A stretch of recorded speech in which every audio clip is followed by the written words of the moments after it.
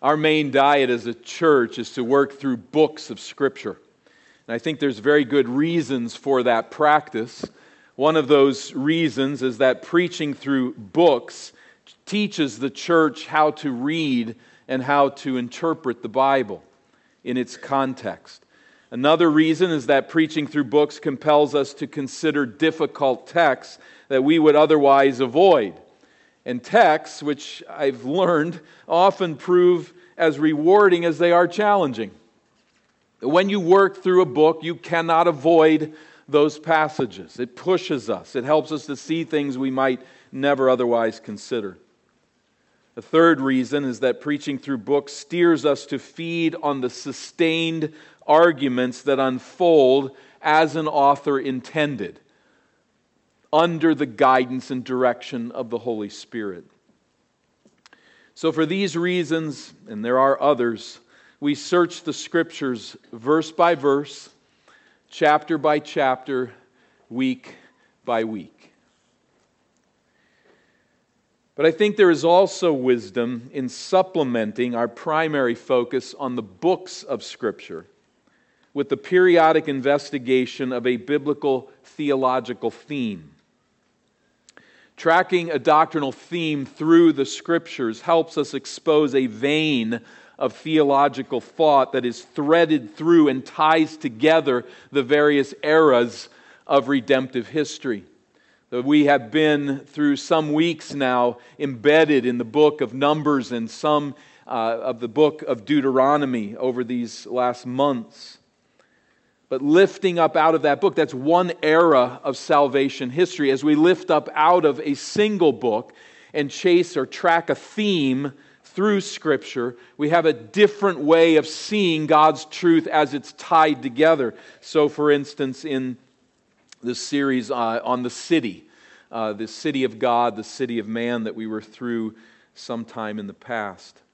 So in this vein today, as has been mentioned, I want to begin a series upon the Word of God.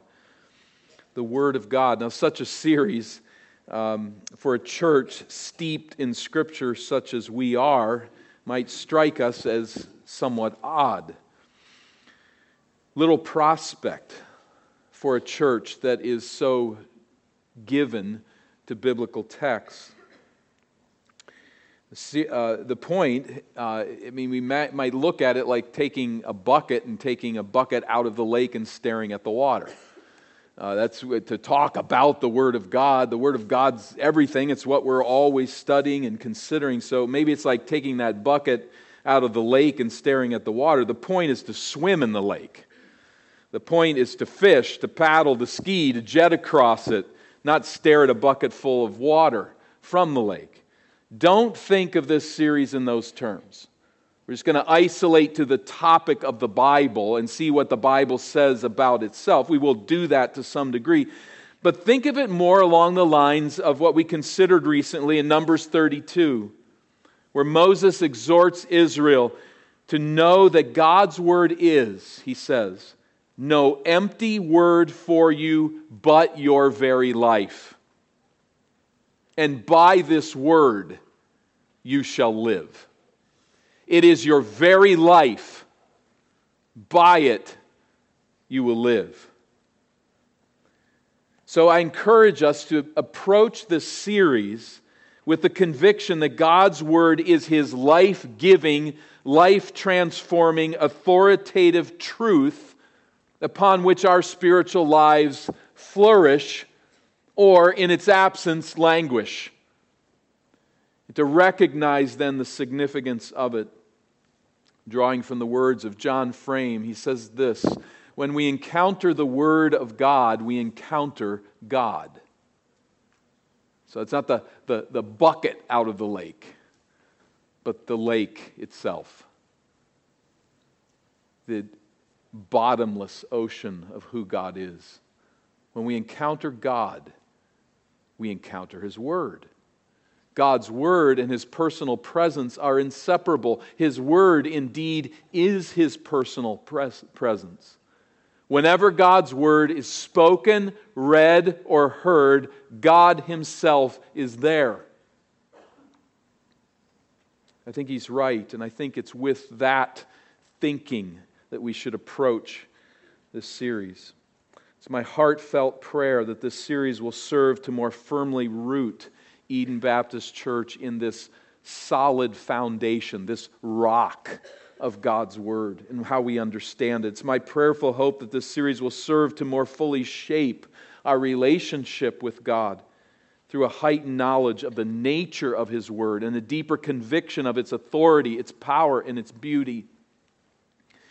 I labor in this as God knows my heart for my love for you, my love for Him, and bringing them together as a church to consider what this may mean for us in the future, how this will hold us against the winds of opposition, and how this is our life, our very life.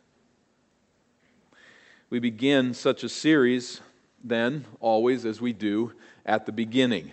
And that brings us to Genesis chapter 1. We find here, first of all, that God's Word creates life and causes it to flourish. So we're very familiar with these first chapters of Genesis. In fact, in every such biblical theological theme that we chase in series from time to time, we virtually always start with the book of Genesis. It is, in a sense, the seed from which the entire Bible comes to flower. And so we must start here at the beginnings, at the Genesis, at the origin of God's revelation. But we're going to look at this in these 3 chapters from the angle of God's Word, and specifically emphasizing that. I'm going to do the best that I can to stay off of a lot of things that are here that are very interesting to us, very essential to our faith, but we're going to narrow in on what is said about God's Word. In verses 1 and 2, we read that in the beginning God created the heavens and the earth. The earth was without form and void, and darkness was over the face of the deep. And the Spirit of God was hovering over the face of the waters. Verse 1, I don't know how a single sentence could say more or carry more implications than this opening statement of Scripture. There are others like it, but it is profound. All people spend the rest of their lives fighting the truth of this verse or accepting its light and rejoicing in it. Everyone. All people spend their lives responding as David responds to this truth. And he, in a wonderful way, a rejoicing way, by the word of the Lord the heavens were made. By the breath of His mouth, all their hosts. He gathers the waters of the sea as a heap. He puts the deeps in storehouses. Let all the earth fear the Lord. Let all the inhabitants of the world stand in awe of Him. For He spoke, and it came to be. He commanded, and it stood firm. In the beginning. Unlike other world religions, Christianity is rooted in historical event. Our faith is not merely a set of principles by which to live. It is that, but it is more than that. It is grounded in time and space and event. Our faith is the story of God rescuing His people in time and space for His glory. And with respect to God's Word, and there is a massive significance to this next sentence that I'm not going to unfold here, but by God's grace over the weeks to come, with this phrase, in the beginning, we are oriented to hear all of God's words in their specific historical redemptive context. When God speaks, He speaks into a time, into a context, into a story. And never can we separate those two. More on that later, perhaps. But verse 1, God creates the elements of the universe. Verse 2, I think, serves as a parenthetical statement which builds anticipation of God's creative acts to follow. You might imagine a highly anticipated play. And you have wanted to see this play for a long time, and you come to the theater and the lights go dark and the crowd grows silent. What is that? This to build the anticipation. And everyone is sitting on the edge of their seats in the darkness waiting until the curtain parts and the lights illumine the stage. That waiting in the darkness, in a sense, is verse 2. Like a bird hovering over her nest, the Spirit of God hovers over the foreboding darkness. All is chaotic shapelessness. Matter is not eternal. It has been created by God, but at this point it's chaotic shapelessness, the elements of the universe blindly waiting. But when the curtain opens, when it opens on God's first act of creation, we do not first see, we first hear. Verse 3. And God said, "Let there be light." And there was light. God speaks into the darkness,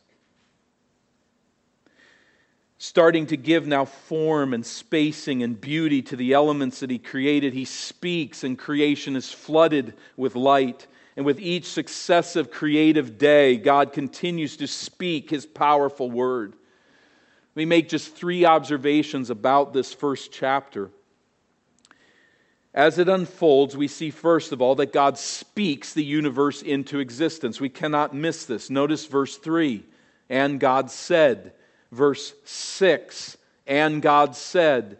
Verse 9, verse 11, verse 14, and God said. Down to verse 20, and God said. Verse 24, verse 26. This is why David says what he says. By the breath of the Lord, the world is formed. God speaks throughout this creative account, calling the world into existence.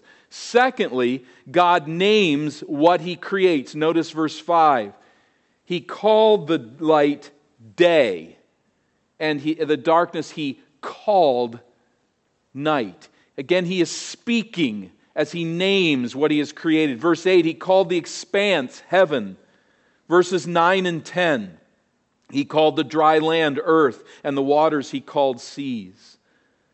As days 4 through 6 unfold, the emphasis shifts from calling things out to filling the spaces that are created in days 1 through 3. But God's naming work, I think, is assumed all the way through. So, 1, He speaks the universe into existence. 2, He names what He creates. And then as we think of God's word, thirdly, He pronounces His blessing. We find this in verse 22. God creates the creatures of the sea and bless them, saying, "Be fruitful and multiply, and fill the waters in the seas, and let birds multiply on the earth." God blessed them, saying, and commissions them, in a sense, to flourish under His word. Then in verse 28 of chapter 1, verse 28, and God blessed them, this is Adam and Eve, and God said to them, "Be fruitful and multiply and fill the earth and subdue it and have dominion over the fish of the sea and over the birds of the heavens and over every living thing that moves on the earth." And God said, "Behold, I give you every plant yielding seed that is on the face of the earth, every tree with seed in its fruit. You shall have them for food. And to every beast of the earth, and to every bird of the heavens, and to everything that creeps on the earth, everything that has the breath of life, that has my breath of life, that I have created, I have given every green plant for food." And it was so. And God saw everything that He had made, and behold, it was very good. And there was evening, and there was morning, the 6th day. So God speaks the universe into existence. He names what He creates, and He pronounces the blessing, particularly here on man in verse 28 and following. More on that in a moment. But first, let me back us up to verse 26 and this another "then God said." We find here God in deliberative conversation. Verse 26, "And God said, let us make man in our image, after our likeness, and let them have dominion over the fish of the sea, over the birds of the heavens," the blessing that will then follow. But I want to note here God speaking, deliberating before man is created. And we ask, of course, the question, to whom is he speaking? Certainly not to the animals of verses 24 and 25. I don't know anybody that takes that position. Contextually it could be, but it's not talking to the animals. Some propose there's a divine council of angels that have been created at this point, and he's speaking to them in that council. Others would insist that he's talking as a Trinitarian God: Father, Son, and Holy Spirit. In any event, God is communicating before man is created. He did not create man in order to have someone to talk to. He's already talking. I believe God is dialoguing in verse 26 because He is by nature a God who speaks. I don't believe, against some false teachers, that God created Jesus as a lesser God to have someone to talk to in eternity past. And clearly no one could say from this text that He created man in order to talk to him. God is a God who speaks. Our eternal God, indeed, Father, Son, and Spirit, has enjoyed Trinitarian dialogue from eternity past. The wonder of that reality comes to light in verse 28. Having created man as male and female in verse 27, we learn that God graciously condescends to enter into dialogue with us. To take that element of His character and His being and to communicate with His people that He has created. It's amazing grace. We see this divine speech so powerful that it materializes the universe.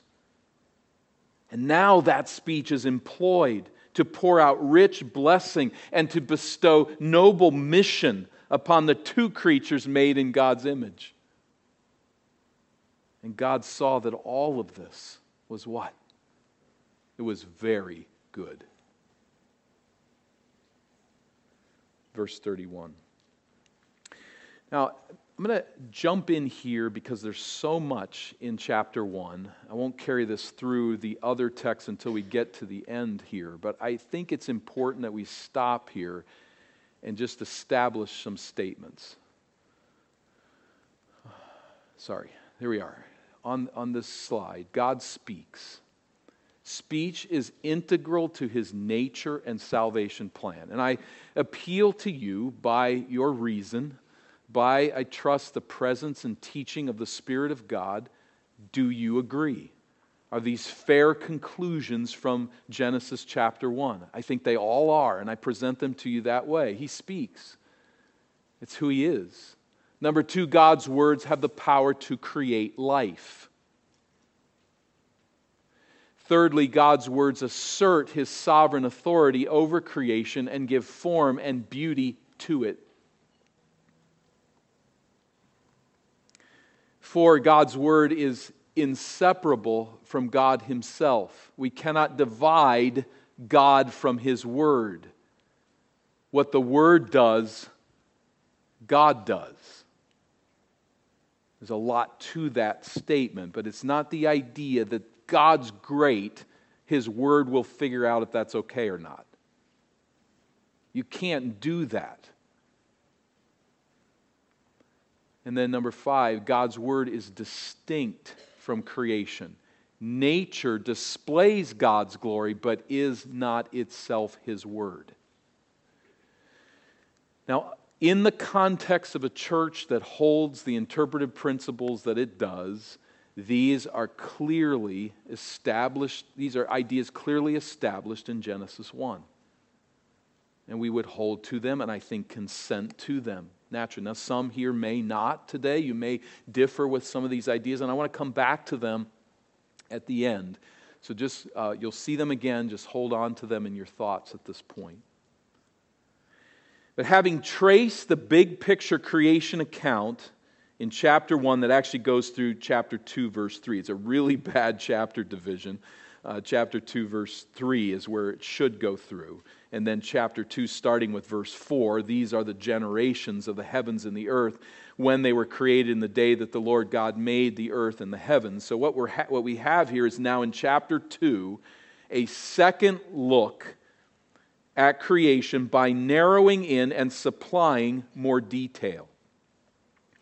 And we find here then, secondly, that God's Word authoritatively directs the path that our lives must take.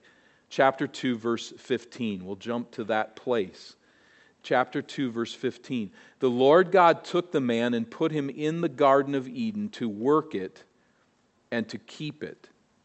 And the Lord God commanded the man, saying, You may surely eat of every tree of the garden, but of the tree of the knowledge of good and evil you shall not eat. For in the day that you eat of it, you shall surely die. So notice verse 15. God assigns to Adam a place to live and an occupation to pursue. Forgive me, but I really don't think that Adam was thinking, I don't know if I want to live there. I need to think about this. I might have different gifts than what God's thinking, and I don't know if I want to take care of this garden. I mean, silly, right? With absolute authority, God says, here is my loving, gracious assignment for you. You will live here. You will do this. There's no question in Adam's mind that this is utter goodness on the part of God. Verse 16, God grants Adam universal reign to enjoy all the delectable fruit in paradise. You can have it all. It's there for your enjoyment, for your enrichment. But verse 17 is the one exception. Here God tells Adam what he must not do. Adam is incapable of disobeying God's word. Adam is, it's subtly assumed, capable of disobeying God's word. But God explicitly warns Adam of the dire consequences if he chooses to do that, to disobey what God has said. Now we should note that the Bible does not belittle God by laboring apologetically to prove His existence. Where does Genesis 1:1 start? Not, let me prove that God exists. He's there. He's in the room. You don't doubt His existence. You just say, in the beginning, God. Likewise, the Bible wastes no time arguing the thesis that God has the right to tell Adam what he must do and what he must not do. God spoke the universe into existence. Case closed. He has absolute authority over the creation that He autonomously generated with His word. So catch this. God's absolute authority translates into Adam's total obligation to honor everything that God says.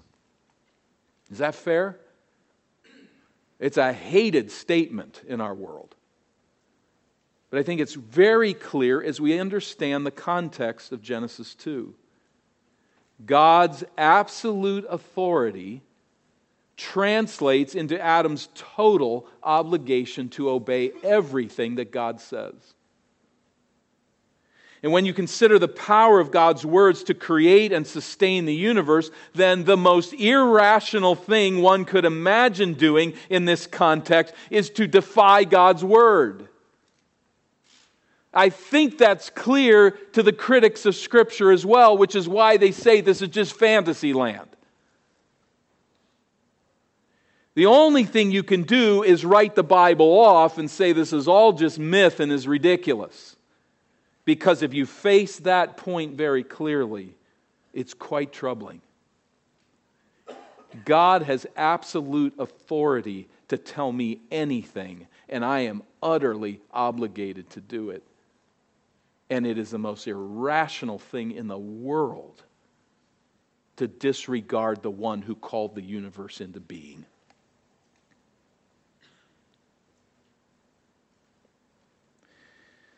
So, when God says, do not do this, we are morally bound to not do it. I said it would be pretty silly for Adam to sit there and say, I don't know if I want to live here and I don't want to do this. It'd be very silly for him to take this command of God and say, let me think about that.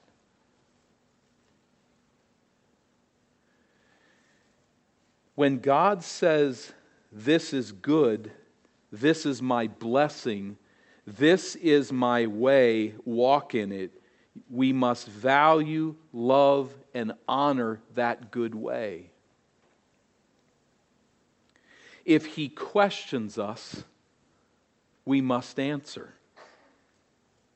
When God says, trust me, we must trust Him. And on it goes. He has absolute authority. We then have an entire, whole obligation to heed. Well, if there's any lingering notion here that God may not issue His authoritative word for Adam's good, well, look at what God does next. And the Lord God said, it's not good that the man should be alone. I will make him a helper suitable for him. What God does next is creates for Adam a woman, his wife, Eve. So as chapter 2 closes, what we don't have God making Adam's life miserable by putting this one tree off limits.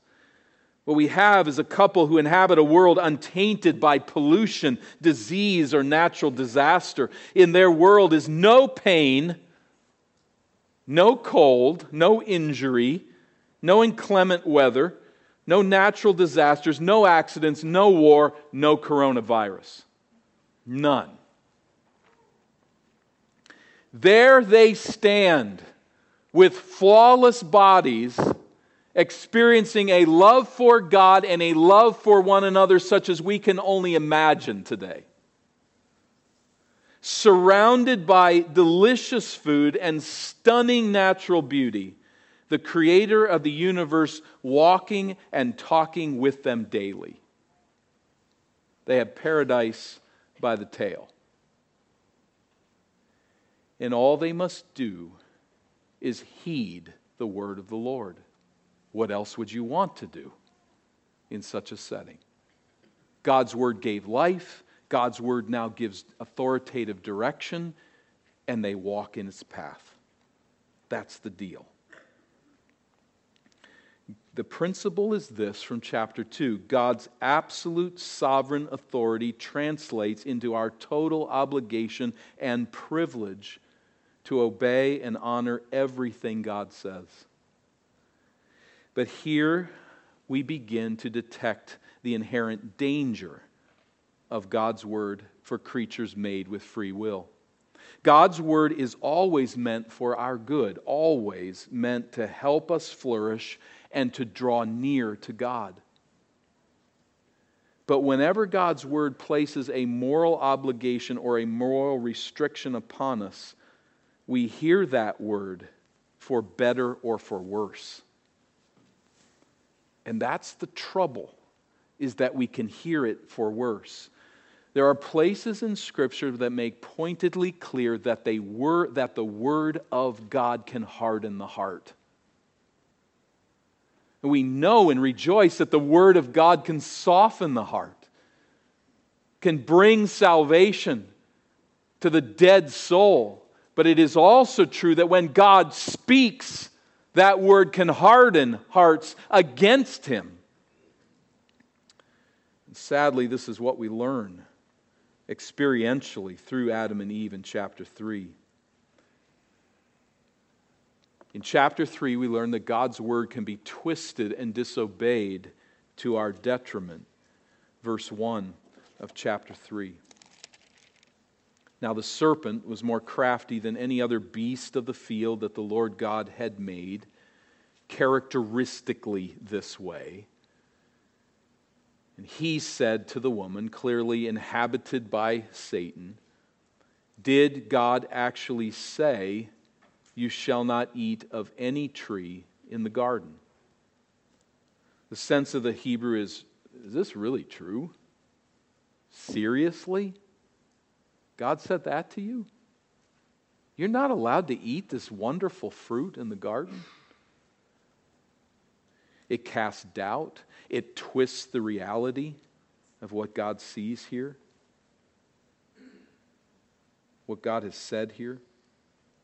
Satan feigns some level of surprise. Well, Satan, who inhabits and speaks through the serpent, knowingly lies, laying a trap here for Eve. Notice that he attacks, though, God's word by casting doubt on God's goodness. I'm surprised God would place such a demand upon you poor people. Why is this the case? Well, Eve hastens to correct what she thinks is the misunderstanding. Verse 2, and the woman said to the serpent, we may eat of the fruit of the trees in the garden, but God said, you shall not eat of the fruit of the tree that is in the midst of the garden, neither shall you touch it lest you die.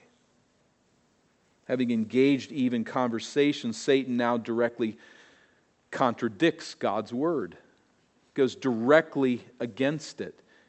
Verse 4, the serpent said to the woman, you shall not surely die. In the Hebrew text, God says this as strongly as he can, dying, you will die. Satan takes that same phrase and says, not dying, you will die. The Hebrew way of saying this will absolutely happen. And Satan comes out, this will absolutely not happen. Now there's a direct attack upon what God has said. Having asserted that God's word is untrue and untrustworthy, Satan moves to the logical next step. God himself cannot be trusted. Unlike some liberal theologians, as we have time, we'll come back to them in a moment, but Satan does not divide between God and his word. Remember that statement earlier. They will divide God and his word. Satan knows better. If God's word is bad, God is bad. God's word and God's person are indivisible. His word to you is bad, Satan insists, because God is bad. Let me explain this to you, verse 5. For God knows that when you eat of it, your eyes will be opened and you will be like God, knowing good and evil. That's the real deal. God wants to withhold blessing from you. What you so want, He does not want for you. He does not want you to be like Him. He does not want to be holy. He wants to be holy, but He's restricting you because of His selfishness, of His pride. He wants to harm you. Satan's temptation is for Adam and Eve to rely on human autonomy, to determine for themselves whether or not they find God's word reasonable, whether or not they're going to choose to trust it. Is it good and true, or is it harmful and false? I don't think that Adam and Eve are wrong to exercise reason. Their sin was to rely on their reason to determine whether or not they would obey God's word. And in an utterly irrational way, they proceed. Verse 6, so when the woman saw that the tree was good for food, that it was delightful to the eyes, and that the tree was to be desired to make one wise, like God, she took of its fruit and ate, and she also gave some to her husband who was with her in the shadows, and he ate. Then the eyes of both were opened, and they knew that they were naked, and they sewed fig leaves together and made themselves loincloths. So together They violate God's word to them and fall into a state of sin accompanied by deep shame, which they try to hide. They proceed in an utterly irrational way because they are dependent on their own reason. We will judge if God's word is reasonable. We will discern autonomously what we think about what He has said. It's a 10-year-old boy. Mom's going to the grocery store to buy some last things for dinner that night, and she says, no food. We're having a big meal, a healthy meal that's coming here in just a few hours. Do not snack anything. Well, she's left out freshly made cookies cooling on a rack in the kitchen. And this 10-year-old boy says, I am really hungry. I could eat a cookie now and maybe skip one later, hoping I don't have to, but why would I not eat this cookie? I don't think Mom's command makes any sense whatsoever, and my stomach's telling me I need a cookie. And he eats a cookie. And Mom comes home and says, I forgot those cookies were there. That was not probably good. And she talks to her son and said, did you eat one of the cookies? And what's he say? I'm going to think through this here. And I made sure I arranged the cookies so that she can't know. She can't possibly know. And so he looks at his mother in the eye and says, no, I did not eat a cookie.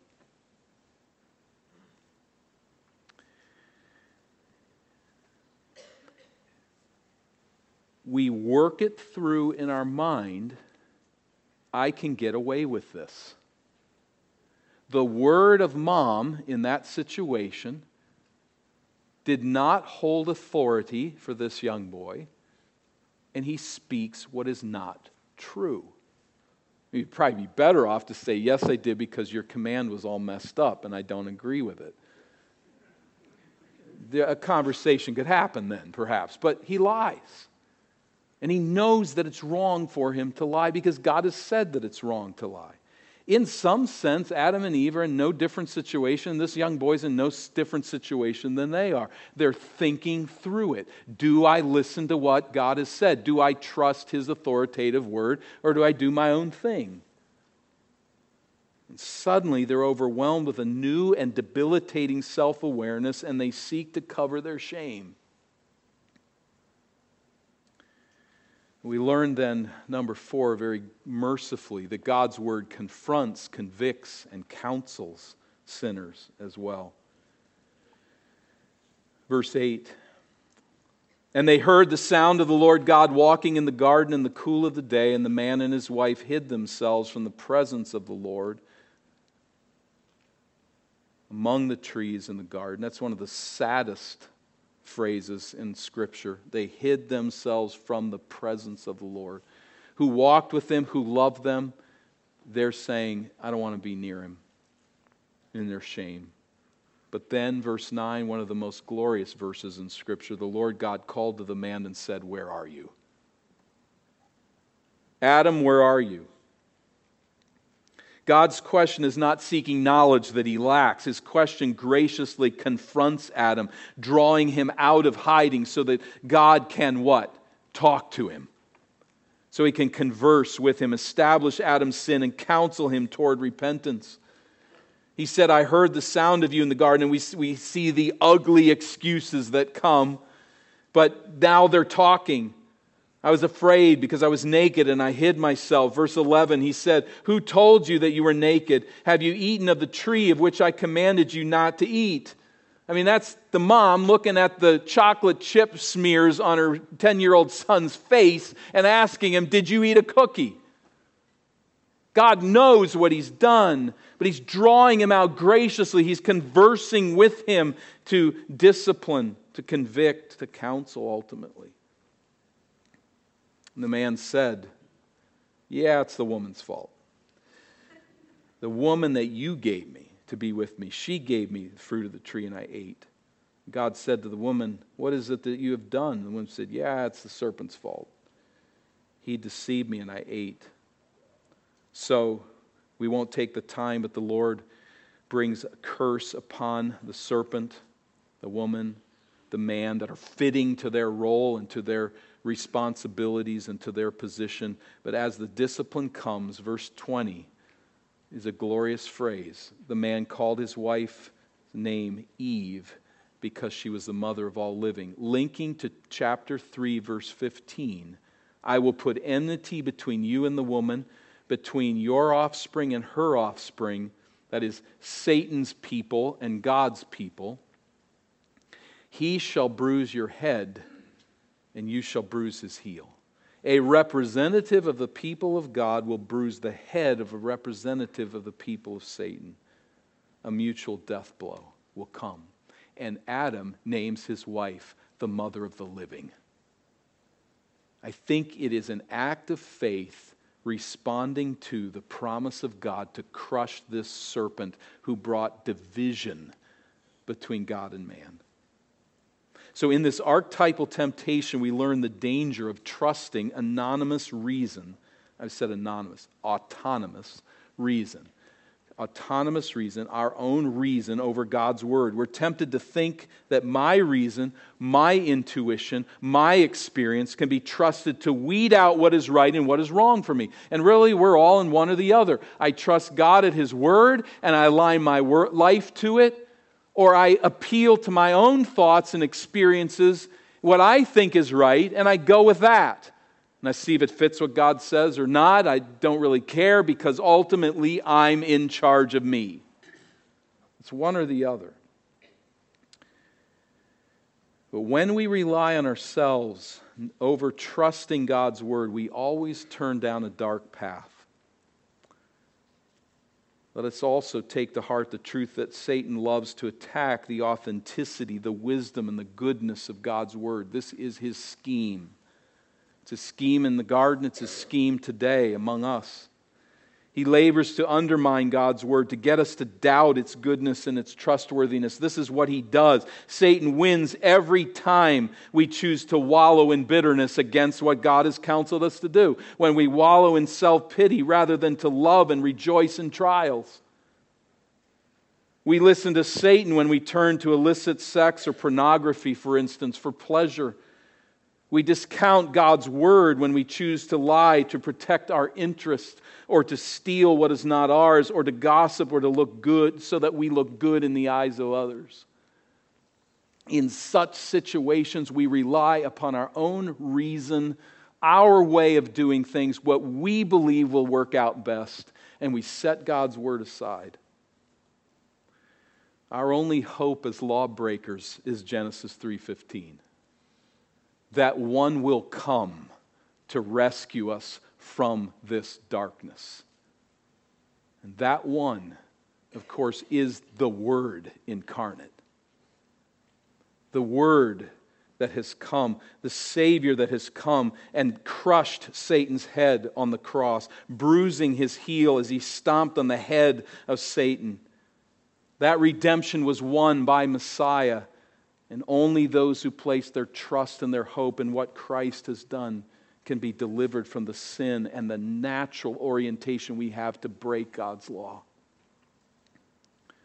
For those here you're without Christ, you don't live your life under the authority of God's Word because you've not met His incarnate Word, His living Word, the Lord Jesus Christ. Know that His word to you is that Jesus Christ has died in the place of sinners, of lawbreakers, of people who want to break God's law, who find joy in doing what God has said not to do, and who will not under any occasion do what God has said to do.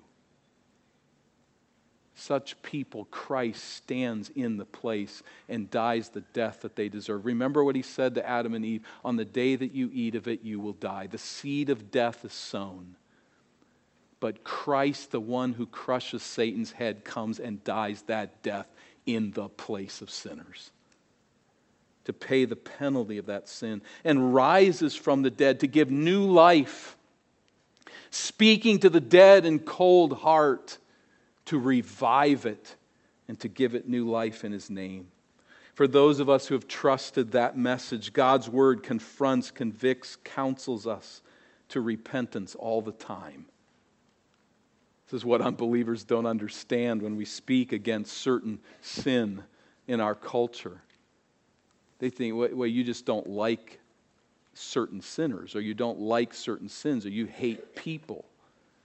And we say, no, we're right there too. We have our own desires that go against the Word of God. What we love is the Lord and the redemption that Christ has won for those who break His law in 1,000 ways, like us. So, for just a moment or two, let's come back and consider these ideas that we've seen through these 3 chapters. God speaks. Speech is integral to His nature and salvation plan. God's words have the power to create life, and we can fill in so much more that we're just looking here at physical life. But we see this also in spiritual life in the incarnate Word, Jesus Christ and His saving grace. But more on that to come, perhaps. God's words assert His sovereign authority over creation and give form and beauty to it. God's Word is inseparable from God Himself. We cannot divide God from His Word. What the Word does, God does. Number 5, God's Word is distinct from creation. Nature displays God's glory, but is not itself His Word. Number 6, God's Word is clear, objective, and authoritative, such that it becomes our total obligation and privilege to obey and honor everything that God says. Number 7, God's Word is under the constant assault of Satan's lies, and God's people continually subject to Satan's deceptions, which they must learn to resist. And God's Word, finally, is our rescue from sin. These 8 points, I hope, are clear from the text of Scripture. We're taking Scripture at face value and saying, this is what it's teaching us. That you might say, this is pretty clear to us as a church. These are not difficult ideas for us. They make clear sense. Yes, they flow from Genesis 1 through 3. I want you to look at these 8. Those 4 statements and these 4 statements together. There are surrounding us in this community, in this state, in this nation, in Western civilization, there are surrounding us churches that hold to a theology that directly denies each one of these statements. Because of their understanding of what Scripture is, they have a way of working around each of these assertions. Now, people in those churches many times have no idea what's going on, because they've not done this deep philosophical study coming out of the Enlightenment in the 16 and 1700s. I mean, who's reading dead philosophers these days in the pews of churches? A few. Not a whole lot. And then that tapping into the German philosophers of a stretch of time, learning these ideas in seminaries. Pastors come into churches with a Christian name and the word church attached to it, and they directly argue against every one of these 8 points. And I say this to say what we're considering here today is of utter significance to us. We may not recognize it because we take so much for granted and we have an understanding with one another about the Word of God. But we need to know, in the undermining of the authority of Scripture, there are those at work who are more dangerous in the Christian church than outside of it. That is, by Christian church, I use the word in the broadest sense of the word, those who would claim to be Christian. The assault is so severe against the authority of God's Word because they know what they're doing. They know that these are the conclusions from Genesis 1 through 3, and so they work through every one of these assertions to deny it. And you have people attending Christian churches that have no idea that's what their pastors think, or are learning these ideas and have become nothing more than social clubs. Making inroads into the community to better it and improve it, and we thank God for those efforts. But people who do not know the living Word. It's a serious battle. And it's a battle we recognize is out there in the ecclesiastical realm, but we also realize is a battle within our own hearts. Because that little boy who lied about stealing the cookie, disobeying his mom, and then lying about it, that's you. And that's me. We know how given we are to test and to question the authority of God's Word. May God help root us and found us in that life-giving Word. I hope that this series will deepen those foundations and that bedrock of truth in God's holy Word in the face of His eternal Word, the Lord Jesus Christ. Let's ask that He will do that. Father, as you give us life, and we can't count on a moment of time or a day, but we trust you as you give us life,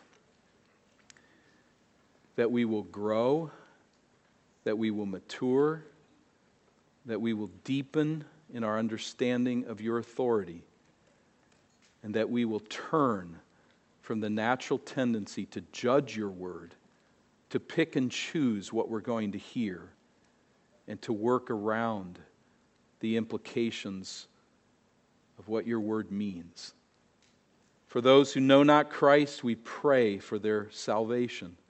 For those in Christ, we rejoice that you have spoken your word of salvation into our lives, and you have enabled us to respond in Christ. May we respond faithfully today and in the days ahead. Through Jesus we pray.